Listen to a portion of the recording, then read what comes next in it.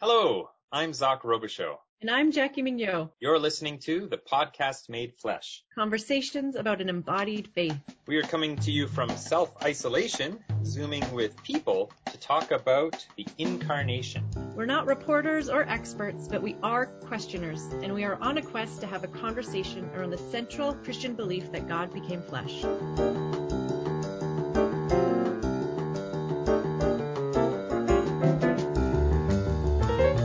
The challenge of reconciliation makes settlers really anxious, and that's because it's profoundly uncertain. We want to put it into a box and define it and make it easy for ourselves to understand.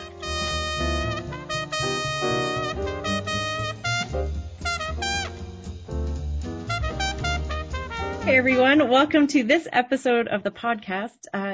In this episode, Zach and I talked to Mike Hogeterp of the CRCNA's Justice and Advocacy Ministry. So what Mike does is he advocates for justice issues to our elected leaders, and then also helps educate the churches on what justice initiatives this ministry is doing in our denomination and how they can best help. So we wanted to talk to Mike because he's just got a really interesting view on what does it mean to pursue an embodied faith in this way. What does it mean that we do justice? Because justice, in the end, is taking seriously the bodies and lives of real people around us and helping to make them whole. Yeah, that's the right way to say it. Yeah. And this conversation is really beautiful. Like all our conversations, ranges all over the place, but we land in some pretty interesting spaces. What do you think, Zach? Yeah, very challenging. Again, they're all challenging. The idea of guest comes out, and that's not something that's come out before. Just being a guest and what it means to live as a guest or with that mentality and physicality. Yeah, and he drops a whole bunch of names of theologians and thinkers and activists that now I just want to go and buy all their books, go and meet them. So there's a lot of richness here, and I hope everyone enjoys listening to it as much as we had talking.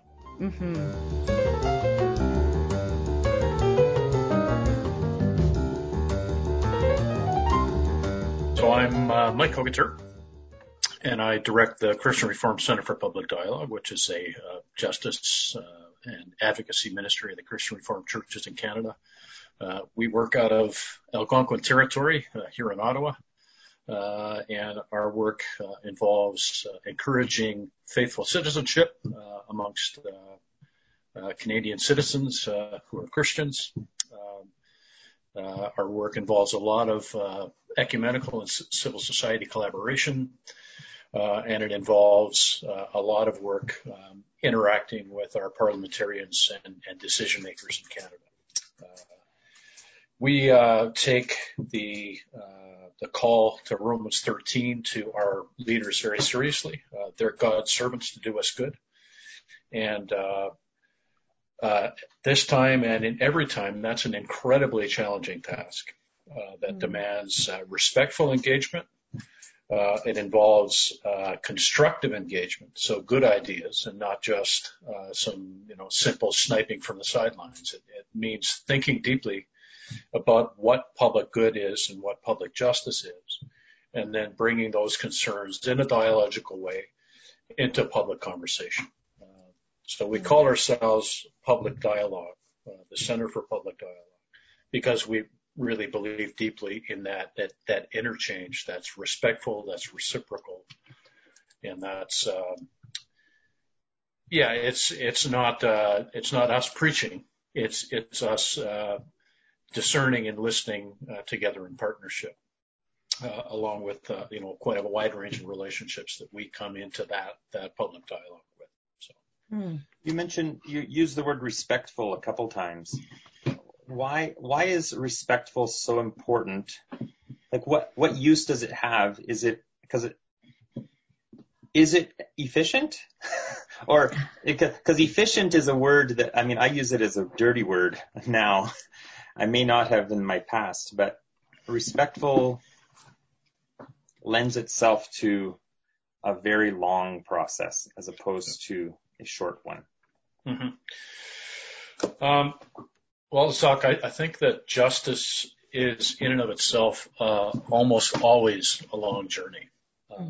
The examples of dramatic change that we see throughout history, some of the most recent examples are the fall of the Berlin Wall, the fall of apartheid, civil rights in the U.S. All of those things were part of, there was a moment of dramatic change, the release of Nelson Mandela from Robben Island, for instance. All of those moments that we see in media headlines and in history books are the product of a long trajectory of the faithful actions of many people. And those faithful actions include a long series of failures. But the point is, why do we enter into respectful dialogue?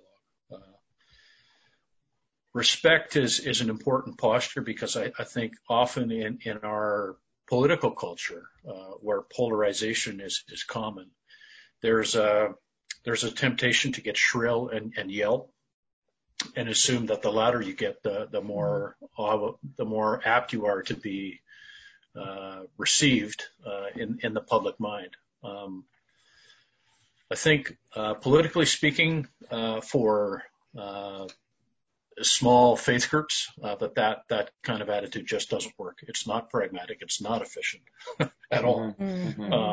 So coming with a recognition that we have a perspective that's one among many,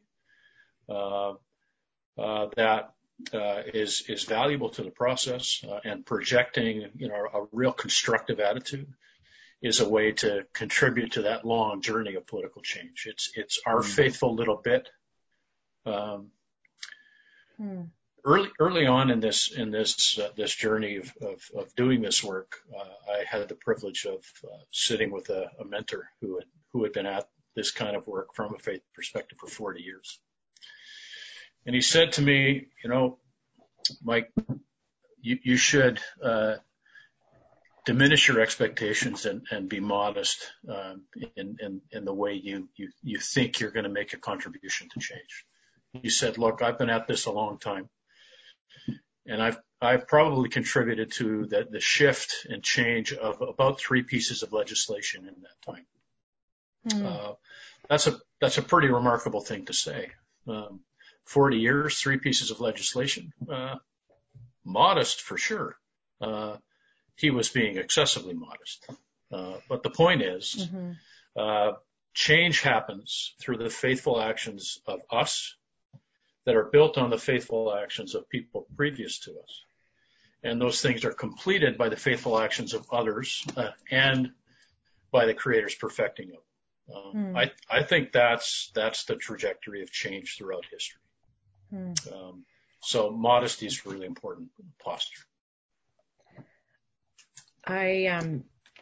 So my question, as I'm listening to you, you've been talking this first little bit, is kind of you've mentioned faithful citizenship, and faithful in a few different ways. So I'm wondering if we could maybe kind of just, from your point of view,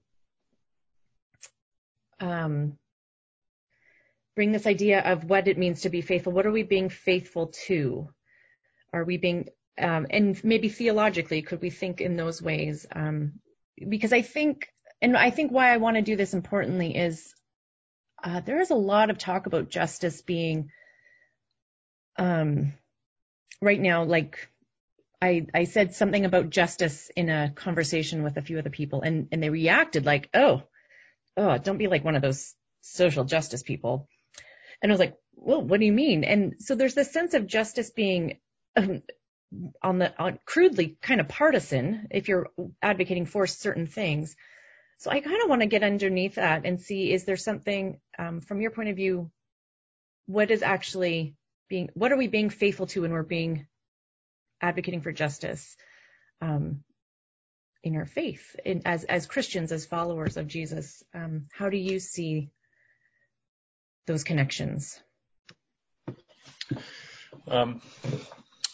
That's a rich question, Jack. Part 800. Yeah. Well, maybe I'll start this way. I think there are varying perspectives and approaches to what it is to be a prophetic public witness. And that's maybe pointing at, some of the differences you see in approach. I think there's a time for everything in justice work. And there's a time to be shrill. And there's a time to be pragmatic and crafty. And I think it's really important for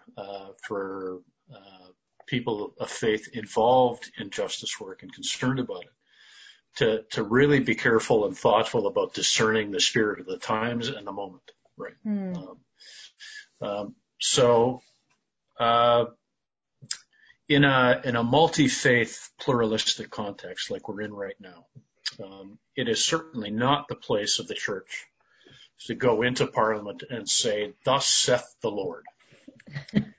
Completely inappropriate, right? But it is the place of the church to go in and say, "Okay, here's a perspective on a given issue from a faith community, and we really encourage you to consider the points of view of other faith communities and other civil society communities, other ethical communities, as you evaluate, the process of decision making." So, how does faithfulness work into that? Okay, I started off talking about a commitment to public good. Okay, and maybe that's a good place to start. So the churches are committed to liturgy, right? And this comes out of Nick Wolterstorff's work. Okay. Liturgy is fundamentally public service. So, Jackie, the work you do on a Sunday morning, the work you do on campus, is fundamentally a public service. Okay. The work of the garbage guy who just drove past my door here is public service. When we're being faithful in justice work, we're seeking to have a positive public impact that is public service. It's for the good of all people. And as Christians, it's critical to evaluate that work, saying, okay, look, my advocacy is not just about the good of my little Christian circle. It's about the good of my neighbors.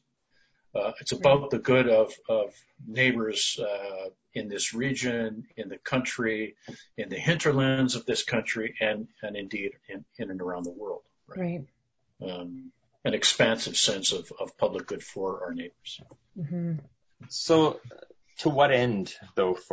So, if we want the public good, I just so why is the public good important? Is it important to God? Has it always been important to the church? Is it, I want to know the why. Right. That's a good question. If I was to answer it from a, esoteric political theory point of view, which is often my knee jerk, I would probably say, well, I think our political culture is infected with a virus of individualism that tends to make us think of ourselves first. And I think that's a virus that damages social cohesion and our ability to care for our neighbors and ourselves, right?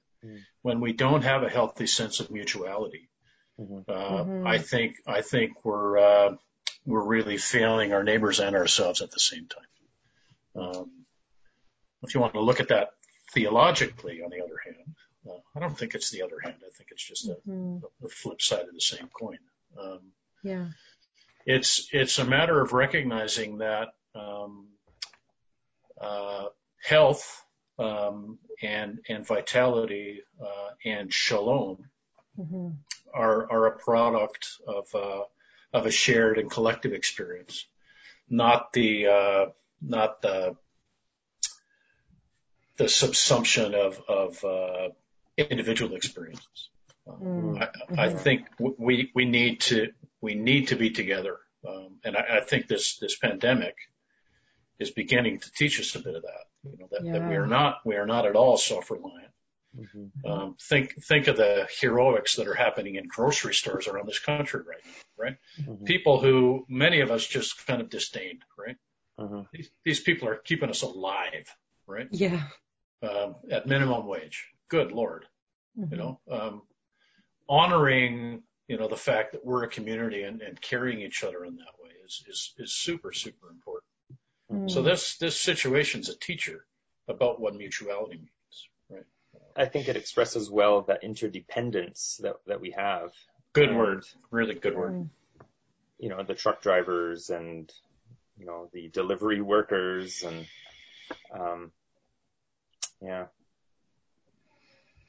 So what does it mean then for us to value all of those others in our community that, for a long time, now we're just being highlighted otherwise, but for a long time, they are down on this lower strata of importance, and that maybe, these are places for the immigrant or the high school student, or what does it mean to value them a little bit more than just recognizing, oh, I need this person to eat breakfast?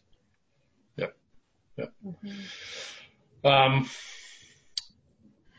One of my dear friends and mentors is Terry LeBlanc. So Terry's a Mi'kmaq Acadian Christian theologian.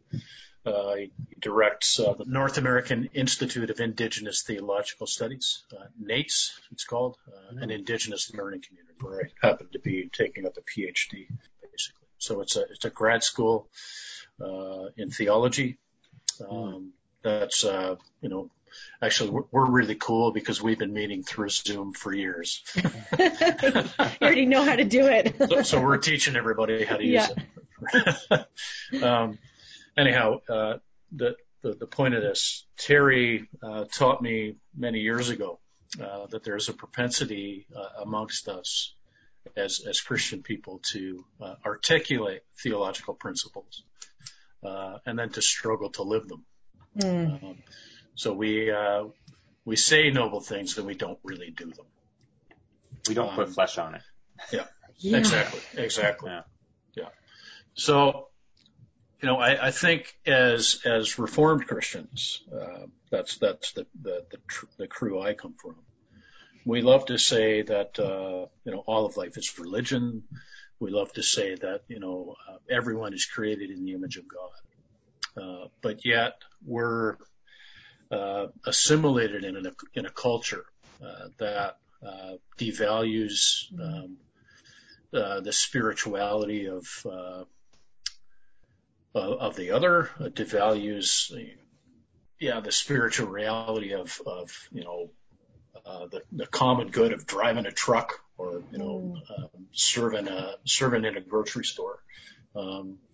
If all of life is sacred, if all of us are image bearers of God, I think there needs to be a much deeper sense of mutual respect and affection, and a dropping of attitudes of superiority.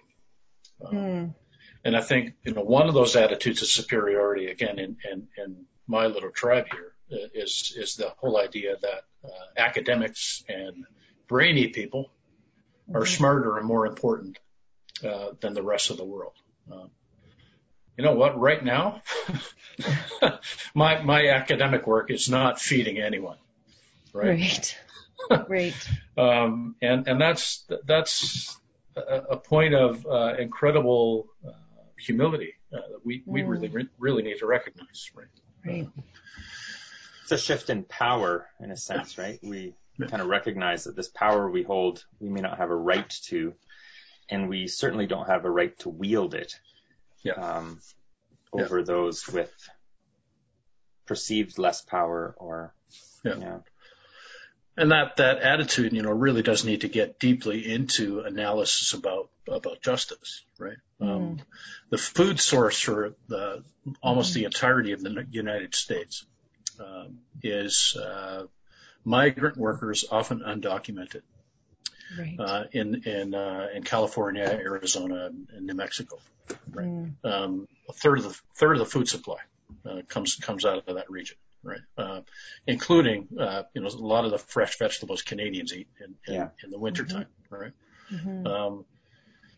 and folks like that who aren't protected by health insurance in a COVID emergency.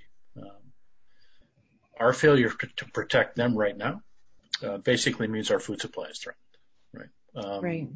So we need to be thinking a lot more deeply about international trade policy, labor rights, and migration rights in a context like that. And that's just international policy, right? National policy about migrant labor and protection and all of that sort of stuff. It's all part of this, right? And a respectful engagement in those things is a critical side of understanding and discerning how to deal with it. Right.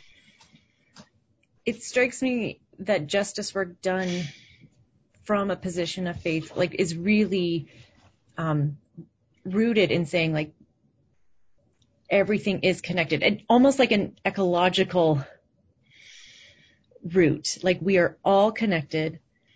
The public good comes from us making sure that whole is healthy and good and working well together. That, like you said, something about health and vitality earlier, that seems to me the public good is the health and vitality of all the parts, so all the parts grow well. And then, theologically, that leads into we are created in the image of God, and then and redeemed by the fastening of God to our created life, right? I find that I think that's why I'm drawn to justice work, because I'm not an activist. It's not how I function in the world, but I'm really drawn to speaking about it because of this lens of this has everything to do with what we believe as people who have been somehow touched by God in our hearts, somehow connected in our family traditions, has everything to do with it. To me, I don't know for you and where that comes from. I don't know if this is actually a good question, but could you maybe speak to how you got into this work, Mike? I actually don't know. Has this always been justice and advocacy work and working deeply within a Christian tradition for the public good? How did you come to this place? It's not a very dramatic story, but it's I actually do it because of my mom and dad. So I'm a preacher's kid. Lived in parsonages around Canada for the first 18 years of my life. And my mom and dad were, instrumental in my life, just in terms of really valuing history, really valuing an understanding of our place in the world. So there was this unspoken message, I suppose, that I took and received from them, that our life in the confines of a church campus in the Christian schools was much wider than just those little places. The relevance of the gospel had to do with the struggling and suffering of the world. I learned that by being taught almost by osmosis about the history of the Holocaust through my dad, and his interest in that stuff.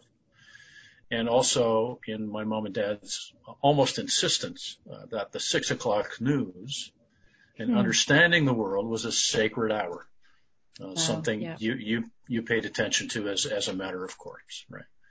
So that just sort of planted in me a seed that, what the gospel matters to the brokenness of the world. Right. So, for that reason, I had this just sort of innate sense that the pursuit of justice was a sacred task. Right. So that motivated study, a lot of volunteer stuff, and then eventually put me in this chair, actually 18 years ago today. No way. Yeah. Congratulations. Wow. Yeah. Yeah. Yeah. Yeah. Yeah. I wanted to pick up a little bit on this idea that a lot of what, Jackie, you mentioned the word healthy. And then, Mike, you're talking about, things that you would see on the news or, these parts of history that we may not always relate to today. But if we look at things that we've perceived to be healthy, like our industry sector or our high standard of living, and at the same time, if we recognize that we have all these kind of very rotten parts of society at the same time, are we being disingenuous about actually calling those things healthy when they're artificial or they are built on foundations of injustice? When we look at even the U.S. economy, we look at, 150 years ago, slavery ended-ish, all of this free labor, like that built an empire on something deeply unjust. And so within Canada, what does it mean to look now and hold this prosperity that we have, and at the same time look at this injustice that is being borne out and lived out, and even recently with blockades and protests, and we of the affluent, we look at that and we're like, why? How can this be? So can you touch on that a little bit about what it means to hold those two things at the same time and maybe recognizing things a little bit differently? Yep. My son introduced me to a really important cultural moment a few weeks back. The song by the Avett Brothers called "We Americans." Have you heard it? I like the Avett Brothers. It might be on one of the albums I don't have.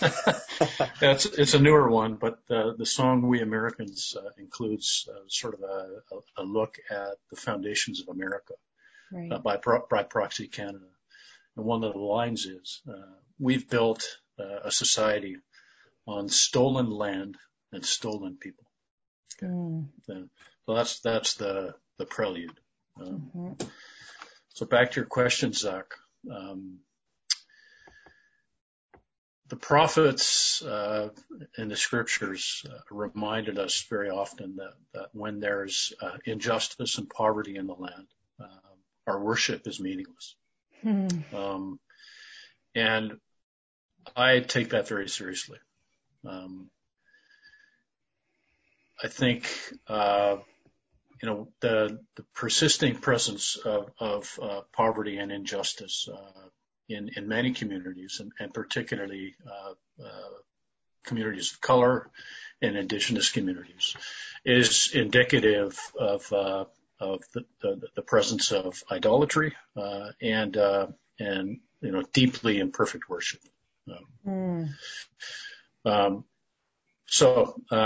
Corporate sin is something that we in sort of an individualist culture don't often think about, right? Right. Many folks in Canada will say about the reality of Indigenous land possession or residential schools. Oh, that happened 100 years ago. What does it have to do with me? I've literally heard that even in the last couple weeks. Yeah. I didn't sign the treaty. I didn't sign the order. Yeah. So, to that, I'd simply say, well, you know what? You didn't sign it, but you're part of the legacy. You benefit from it.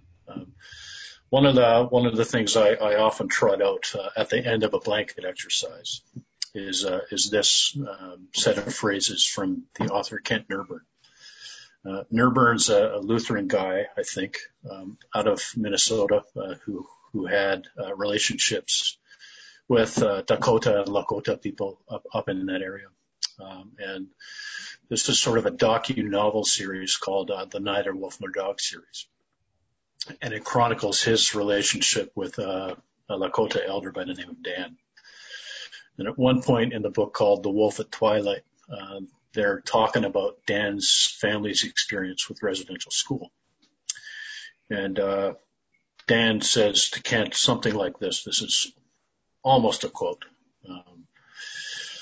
I'm not saying you did any of this, or even that your grandparents did any of it. I'm saying it happened, and it happened on your people's watch. It doesn't matter that you're way downstream from the actual events. You're still drinking the water. Mm. So that's the end of the quote. Basically, that says, look, the corporate sins of our past have an impact. Okay. Mm-hmm. Those impacts are obvious in the realities of intergenerational trauma in Indigenous communities today. The profound social dislocation, the structured systemic racism that we see in things like the Indian Act, and the legacy that presents just in terms of social and economic results in the long term. Those are corporate sins, and those are injustices that, and we fail to name them and act to remediate them. We're failing as a society. And when we look at that, through the lens of the prophets, I think that's also something that drives to us a deeper understanding of the spiritual import of that justice work. Right? This is about truth. This is about the integrity of nation and the integrity of worship itself. You said the spiritual import, but I mean, there's a huge, massive, and almost, I would say 98% physical import too. Yep. I mean, I live in downtown Calgary, and I see the effects of residential schools every day. Yep. When I walk across Reconciliation Bridge over the Bow River.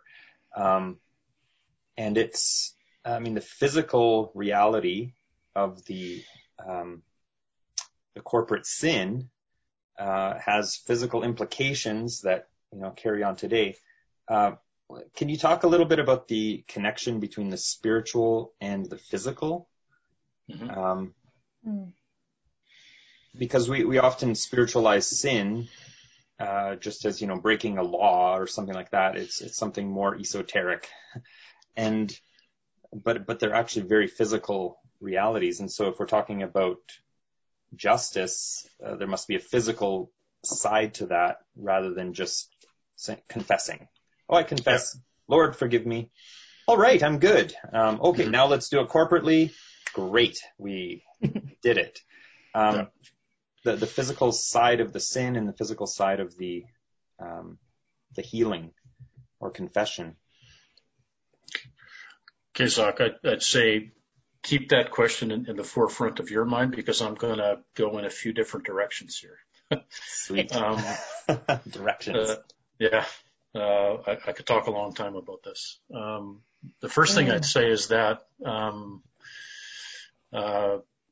the Indigenous scholars and elders that I've encountered, been blessed to encounter, always teach what I'd call a deeply unified worldview, one that doesn't separate the physical, the spiritual, or the political. They're all linked. So when there's brokenness in one element, there's brokenness in another. When there's health in one element, it brings health to another. So I think, that's deeply resonant with an articulated Reformed worldview, for sure, right? Yeah. So this is where I want to talk a bit about embodiment. Decolonization scholarship talks a bit about, quite a bit about the way Indigenous bodies are disrespected largely because it's rooted in an anthropology that denies their humanity, right? And when humanity is denied, it's much easier to justify the abuse of a body, right? So basically, they become disembodied shadows of oppression, for the sake of the superior body, which is the white person. It's pretty dark stuff.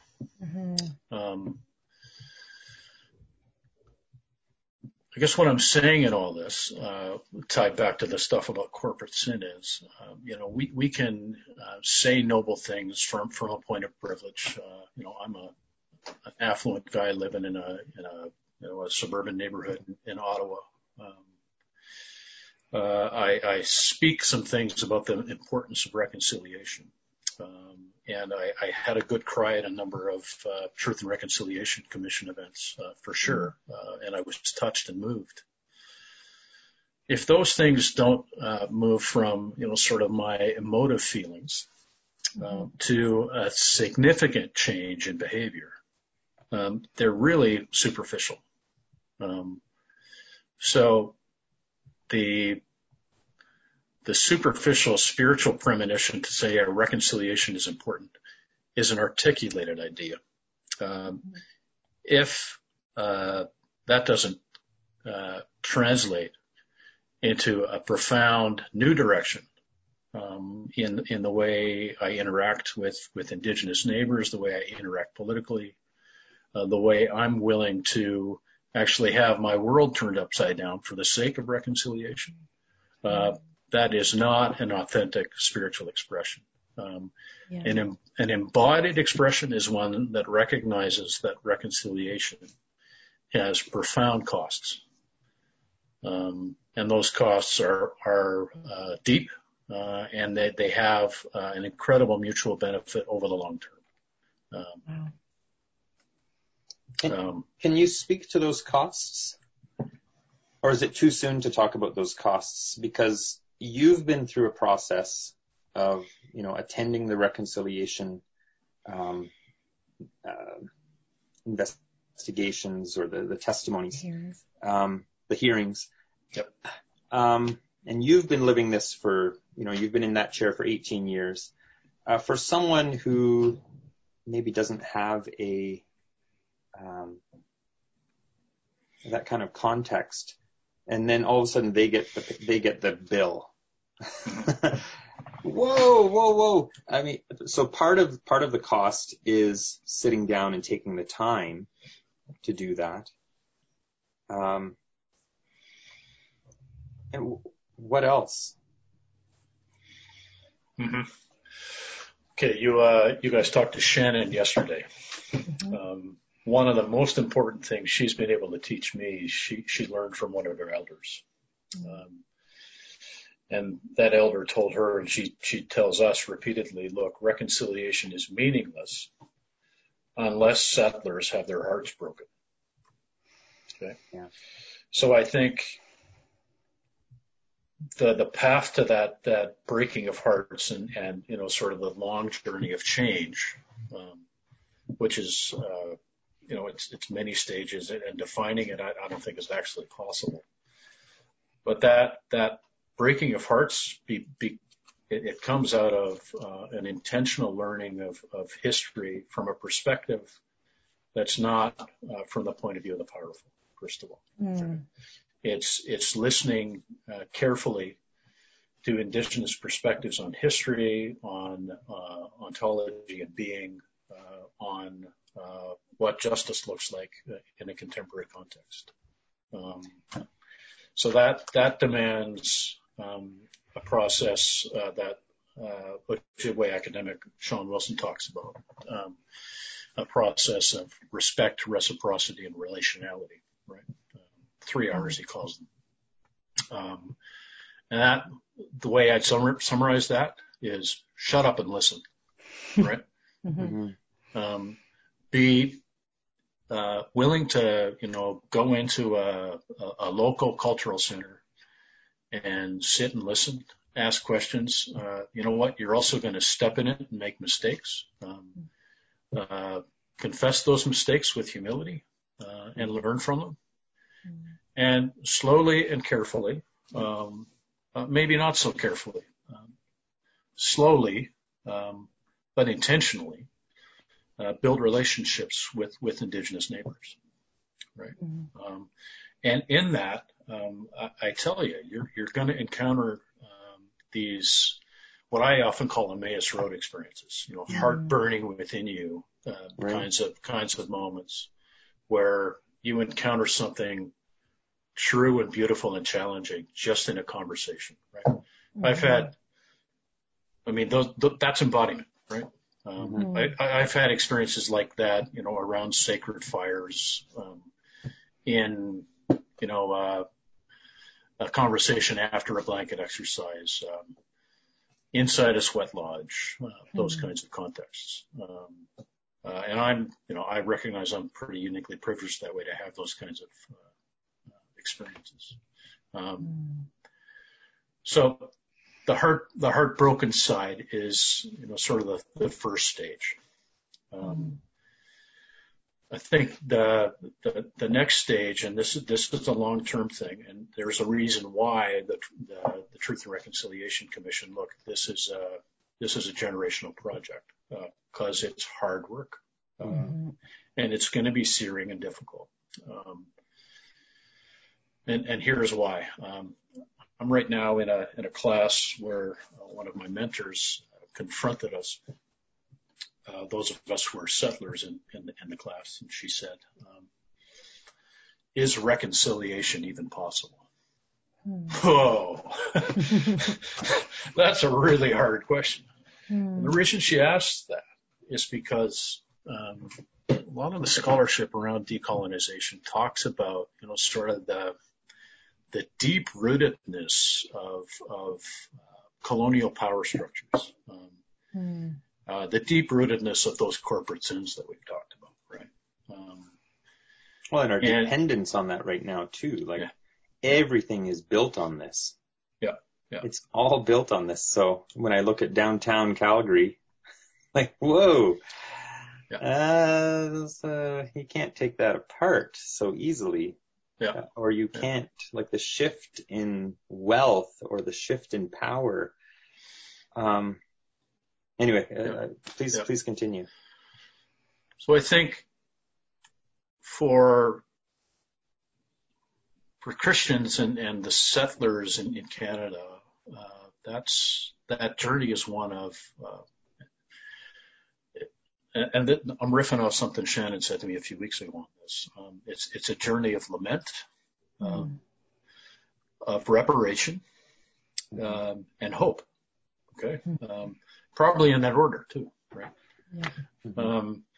And lament means confession of those corporate sins and our own personal sins of racism. Reparation means atonement, and more than symbolic, right? Right. And I think authentic reparation basically means building a new context of justice. So, Zach, your neighborhood will look different when that authentic reparation happens. Yeah. Now, I know reparation is always a controversial and misunderstood set of topics, and I'm only just beginning to scratch the surface of understanding of what it means. Every time you do an analysis of the value of land that's been dubiously divested of Indigenous people, the figures are staggering, in the trillions of dollars, in communities and provinces, what have you. I think it's fair to say about 98% of the landmass of Canada is, in varying degrees, not appropriately treated.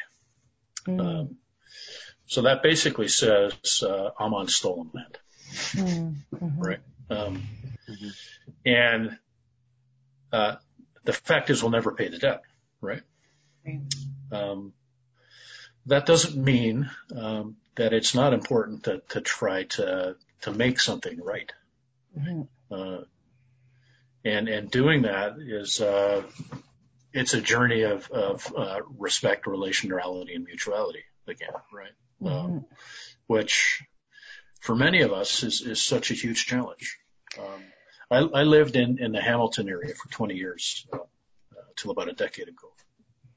And in the first 17 years of our existence down there, I had never crossed the bridge on Chiefs Wood Road from Highway 52 into the Six Nations Reservation, because there was a cultural assumption there that you just didn't go there, that it wasn't safe, right? There are invisible barriers like that everywhere, and I'm sure you guys have them in Calgary too, right? I know they're everywhere in this country. We have to confront ourselves about those invisible barriers and the cultural and systemic racism that they represent, and begin the journey of relationality. And in that coming together, we begin to have a deeper understanding of what it is to be here, not as settler hosts, but as guests. I think shifting from that arrogant assumption that we'd become the hosts and owners of this place and into a humble posture of being a guest is one sort of spiritual disposition to bring to this sort of thing. Okay, I've rambled a long time. Oh, no, that's good. That's good. I think so much of what commonly is envisioned as reconciliation is people with, the power and the resources saying, okay, well, you can come here like us and be like us-ish, but not like, there seems to be like, I'm just trying to think of like people who are well-intentioned, but maybe without this understanding of it has to go deeper than, well, they're welcome to come in, as if we are the gatekeepers. The settlers are the gatekeepers of this common life, as opposed to stepping down and joining each other somehow and making it right. And to me, is such a theological and such a Christological thing, like this stepping down and joining. Emptying yourself of authority to become a part of another world. And that pouring out of authority, like I can't see reconciliation looking well if, and I'll just put this scenario out there, let's say First Nations people rise up in arms, take a Western position and rise up in arms and take back what's theirs. That's not going to end well. That'll deepen divisions. That will hurt any future attempts at reconciliation. So, that's a scary possibility if we look at that. Or if we kind of follow some of the magnificent leaders that are out there that are trying to move forward in a peaceful way, where we're saying, hey, we're coming to the table. Can we sit down together and start in that first process of just mutually trying to understand what happened and acknowledge these things and just at least start to allow our hearts to be broken. That to me is an example of Christ where, that's an invitation. It's a non-condemning. It's just a simple invitation to, hey, come to the table. In this process, maybe you also will be willing to kind of pour out some of your authority and your hanging on to things that maybe aren't yours or maybe aren't important. One of the ways I like to think about this sort of theme is the table. Often in the church, we talk about making space at the table for the other, right? And I think that disposition has nobility attached to it, but I think it's dangerous. Because it assumes that we as the Western church have defined what the table is. In our crowd, that's one where there's, theological precision and, church order and, all those wonderful things. And we welcome people to the table as long as they play by our rules. Right. So it's not just laying down our authority, it's laying down our structures and our playbook. Yeah. So I think, if reconciliation is to have integrity, it really means recognizing that the Northern Western European table is one that needs to be deconstructed, and one that, if we're, deeply interested in a diverse and unified body of Christ, it means recognizing that we need to come together with a whole range of communities, and I'd argue, particularly with land in mind in this part of the world, that, one of the first postures of humility and conversation and mutuality begins with Indigenous communities. But very soon after, with a much broader range of communities. One of the things we said in the Doctrine of Discovery report years ago, 2016, I guess it was basically, that whole table conversation. We need a new table, a completely new table. So that's what I'm meandering towards here. Yeah. And I think I've heard you say too. I mean, we like to say then, if we need a new table, that table is not ours. It's Christ's. And then that's the question of how do we then participate? What are the qualities that we need to have to be able to let that table be Christ's? I think the listening is a part of that. This is a ton of questions. We're going to be talking to Brad Jerzak in a few days, and he's got a book that he's just released called In, and it's about the incarnation and inclusion. And I think we have really left that inclusion piece out of our theology. We've been very exclusionary, and so, what does that table look like when we recognize more humbly that we have graciously been included, and that also others have been or should be included, and that we shouldn't be guarding Christ's table so militantly almost. That's where I've really been blessed by Willie Jennings' work, actually. His talk about hospitality. I think when you tie that to the table and communion, as an embodiment of the incarnation, really. When the Western Church forgets Christ's call to humility and hospitality, it assumes that it can take ownership of the table and sets the rules for communion, right? When we sort of drop that set of presumptions of superiority and move towards a much more mutual understanding of what it is hospitable, what it is to be guests on the land, that moves to hospitality and communion and community in a way that's much more mutual and healthy.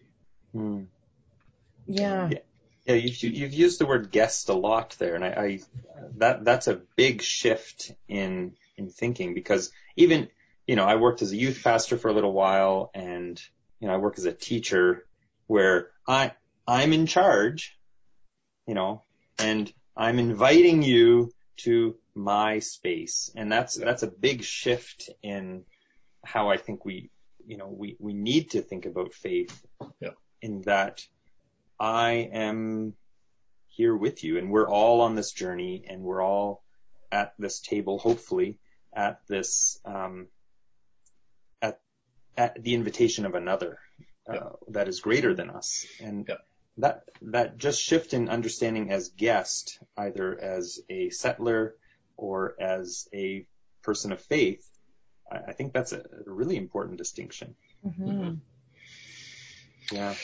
Yeah, I first heard that set of ideas about the guest articulated by a friend at Nate's. His name's Jim Sakura. He's a Hawaiian pastor in Portland, Oregon.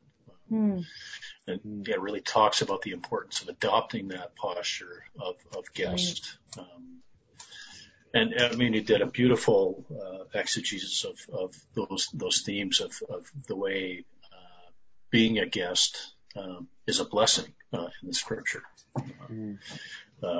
I think about, like, as you've been talking, I've been thinking about, is it Luke 10, the one where he's like, go out and take nothing with you, stay if they welcome you, if they don't welcome you. Like, he's sending people out to his disciples out to talk about the kingdom, but be a guest is the posture he sends out people as.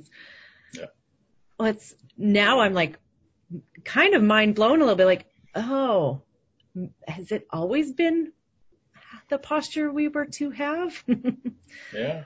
Oh, because that even shifts everything from, and how we embody this faith, from being like a paternalistic, I know what's best for you, come into this, I will be nice to you and I know what's best for you, as opposed to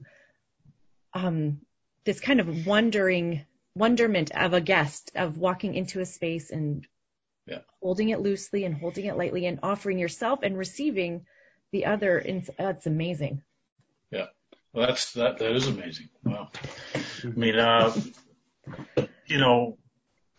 Western worldviews are built on sort of an assumption, and again, this comes out of my political theory training. We've built a world around the assumption that we can master contingency, right? We can do away with any chance, right? Christ sending those disciples out with no food and just their sandals and cloaks. He's basically saying, yeah, you know what? Dive into a world where there's plenty of contingency and you don't know where your next meal's coming from, and I'm going to care for you, right? Right. When's the last time any of us Westerners did that, right? Never.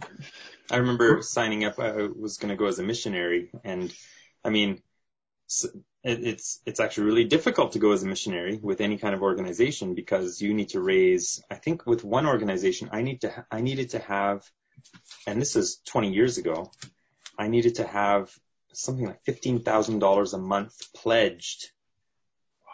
Yeah. In order for me to go. And I mean, that covered, future furloughs and life insurance and health insurance and housing. Like, it covered all these things, but $15,000 a month. And I'm like, lived overseas. It doesn't cost that much. Even healthcare is pretty cheap in a lot of places. And like, man. So our missionary work is contingency planned. Right. Yeah, but even the contingency, like Christ, at the beginning of Acts, he ascends and says, all right, I'll be with you. Yeah. Go and do it. Yeah. Well, where are you? Like, there's a huge trust that we need to embrace in order for, and it's not dependent on us. Like, it's dependent on God. And if we don't depend on God, then it gets ugly fast. Yeah. Yeah. And that puts us in cultural moments like we're in right now, right? Right. Yeah. This is a fascinating time. Absolutely fascinating. Yeah. We're not in control. We're not. No, that on the 3 Sundays ago, we met.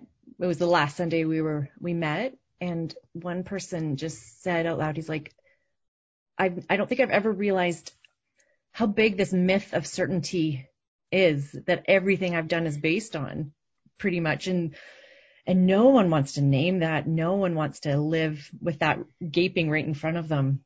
Yeah. Yeah. So that's kind of what we are holding. But at the same time, like our feet are on the ground and this earth was made to hold us. Like, Yeah. so we can, for me, I'm like, there is a point of, okay, so how do we live on this earth well, all together? Because we were made to, it's supposed to work. Is it not? How do we do this? We haven't used the word dualism, but when you use the word unified, yeah, that is, that's something we really haven't touched a lot on, is this separation that the West has made of, the spiritual and the physical, like this very Platonic worldview that has, is used the word virus earlier. Like it is a virus where we have spiritualized things and we've just, right. Yeah. We've cut so much away from God. What you were just saying, Zach, got me, just that whole idea of dualism and certainty and so forth. I think the challenge of reconciliation makes settlers really anxious. Mm-hmm. And that's because it's profoundly uncertain. Right? Mm-hmm. We want to put it into a box and define it and make it easy for ourselves to understand. And I think that has to do with sort of that dualistic notion that we can name and identify and define and make it certain, right? Mm-hmm. But the relational spiritual journey that reconciliation is in an embodied way is one of profound uncertainty and lack of clarity. It's relational, it's messy, and it's long-term. And I mean, I think the way to begin learning is to get into those messy relationships. I've learned more about what it is to be a Christ follower from my Indigenous friends and mentors than I have in 50 years of sitting in a church pew. I'll be perfectly blunt about that. I believe because of those friendships and those relationships. And it's really easy for me, one who's worked in a church system for 18 years now. Those of you, you guys work in those systems too. It can be pretty brutal, right? You see some dark sides of the body of Christ, and it's pretty easy to be cynical. And then on the flip side, when you're, sitting around a sacred fire someplace and you hear an Indigenous elder offer forgiveness and offer grace in an incredibly Christ-like way, then I think, who am I as a privileged white guy to scoff at the church and faith when this beautiful Indigenous woman can express the love of Christ in a way that I've never seen before. Right? Well, those kinds of encounters are why I believe today. Right. And when I think about embodied Christianity, the testimonies and Emmaus Road, hearts burning within us kinds of approaches, realities, that's the stuff that changes us. Right. And brings us to, a community of faith that's much more wholesome, I suppose. Yeah. I want one last question. Is there something you do embodied in your own life right now that is helping you? I sometimes say like saving you. Yeah. I mean, typically in any given life, this is hard work, right? So I get outside, I paddle, I ski, often with my son, often with my pastor, which is just great. I garden. Oh, yeah. Yeah. Years ago, I was underemployed and worked in the horticulture industry and really learned a lot about plants and trees. And that's been a beautiful thing, just to smell the soil and, appreciate the genius and creator and that stuff. I love that.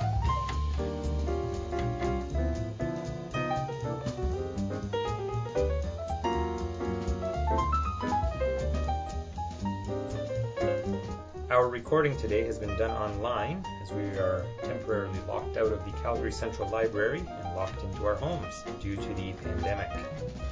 Music graciously provided by Jennifer Oikawa. Check out Escape Plan to Canada by the Jen Oikawa Trio.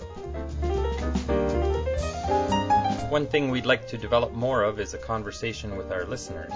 If you'd like to join the conversation, find us on Instagram at The Podcast Made Flesh, no spaces, or on Facebook. Like our page and follow us. Get all our updates. Support us by rating us and reviewing us on your favorite podcast platform.